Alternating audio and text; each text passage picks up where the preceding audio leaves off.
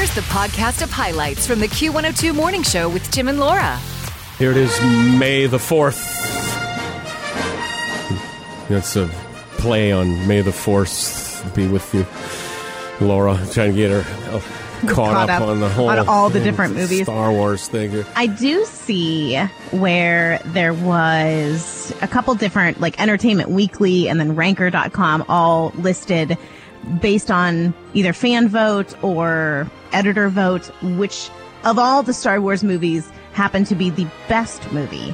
And both of these different sources agree that Star Wars Episode 5, The Empire Strikes Back, yes, which was a 1980 release, was the best of all time. And then there's some discrepancy in, second, third, fourth. Well, right. Technically, it was the second to come out. I don't like this prequel stuff on Star Wars. They lost me along the way.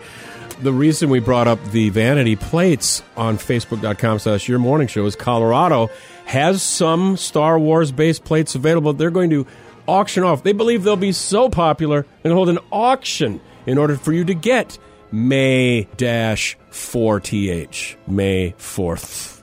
Mr. Vader is available. Chewie. Do you know the Chewie reference? See, but I wouldn't think that. I would think of the peanut butter boxes here. I would think of Chewy as the granola pet supply. Yeah, Chewy granola, or the pet supply company that ships right to your house and you don't have to carry cat litter from store to trunk to home.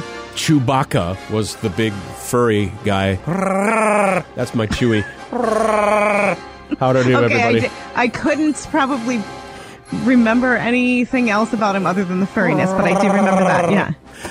The bidding on these start at $100 each plate. Proceeds go to the Colorado Disability Funding Committee. I want to see the people who are bidding on these Star Wars plates. I bet they are going to come in costume to pick up their plates. They role play, there's no doubt. As for the license plates you suggest for Laura and or me, so far I'm giving it to Steve, who said Tim's MMMKSO.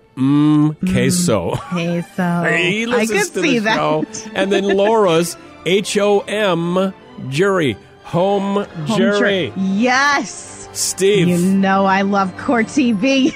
He knows us. Facebook.com/Your Morning Show.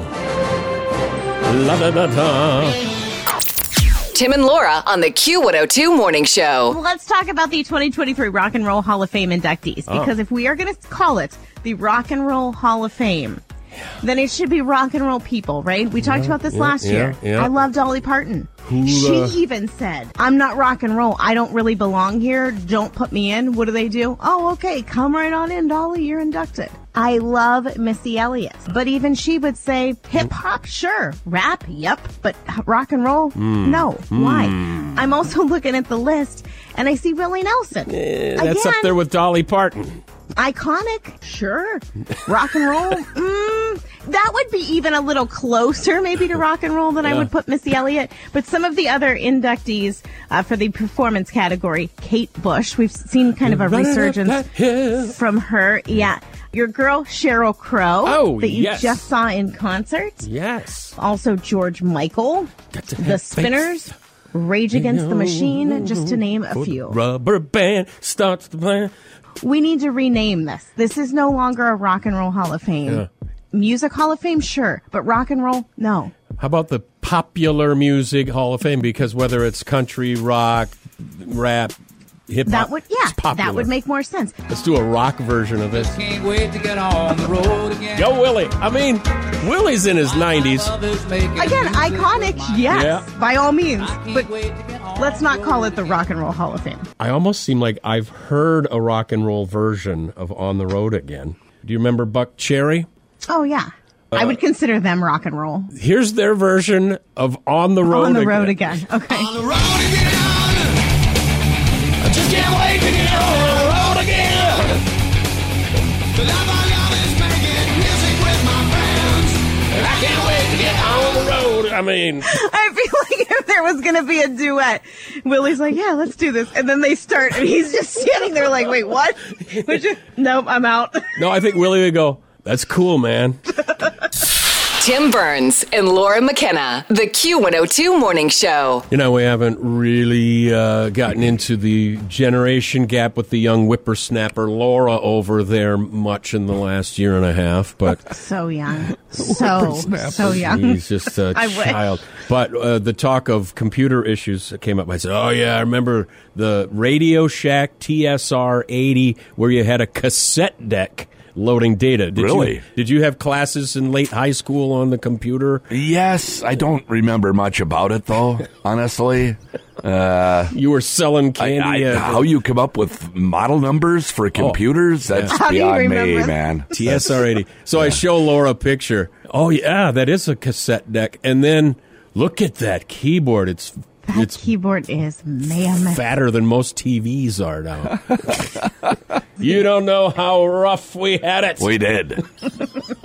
I remember doing taxes on a computer for the first time in the 90s on an Apple and with the dot matrix printer. It took like an hour to print out your tax I do remember. forms. Was that you would install the paper that had the dots on the side that it would hook onto the little roller ball thing?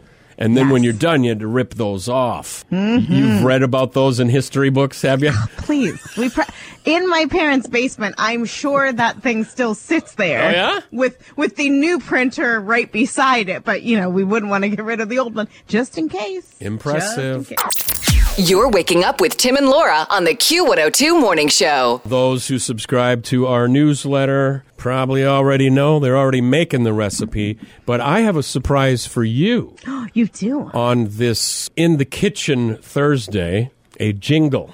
Oh, I'm excited. Okay. Oh, yeah, you should be. We spared no expense. Even for me. Yeah, you have not heard this. This has been in the works for weeks, coordinating with band and singers and studio time. I present to you the In the Kitchen jingle. In the kitchen, always in there, making something, always learning. In the kitchen.